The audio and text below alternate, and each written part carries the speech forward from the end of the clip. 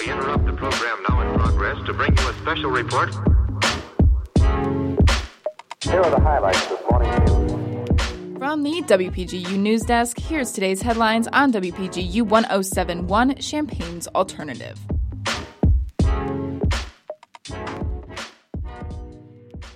From WPGU News, I'm Joaquim O'Malley Macias. It's Thursday, January 11th, 2024.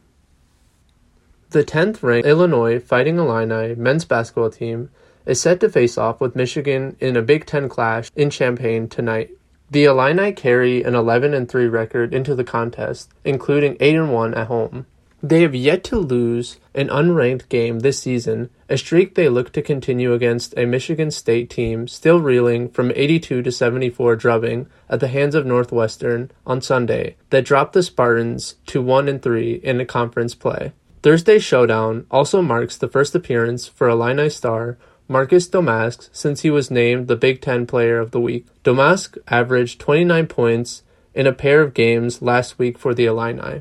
Champaign's Barstool Elementary School has controversially removed their mandated school uniform policy. The school administrators argued that the uniforms were a drain on parent expenditures, and it was difficult to routinely enforce the policy. Barstool was the first Champaign public school to mandate school uniforms since its founding in 1998, with the idea that standardized clothing would decrease socioeconomic divides. Many parents have complained on social media about the policy, especially those who have already gotten uniforms for the upcoming semester. 4 people were rescued from a water-filled drainage ditch after a car crash on I-57 earlier this week. They are currently recovering in an Urbana hospital.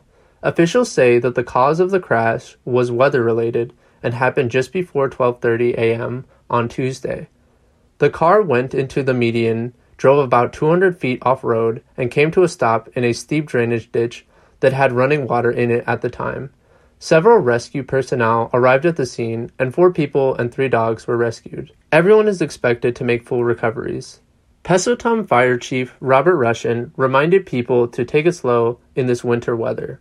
Contributing reporting for this newscast was provided by Ethan Oskrova, Peter Dara, and Adeline Moy. Our deputy news directors are Lisa Eaton and Caitlin Devitt, and our news director is Madison Holcomb. For WPGU News, I'm Joaquim O'Malley Macias.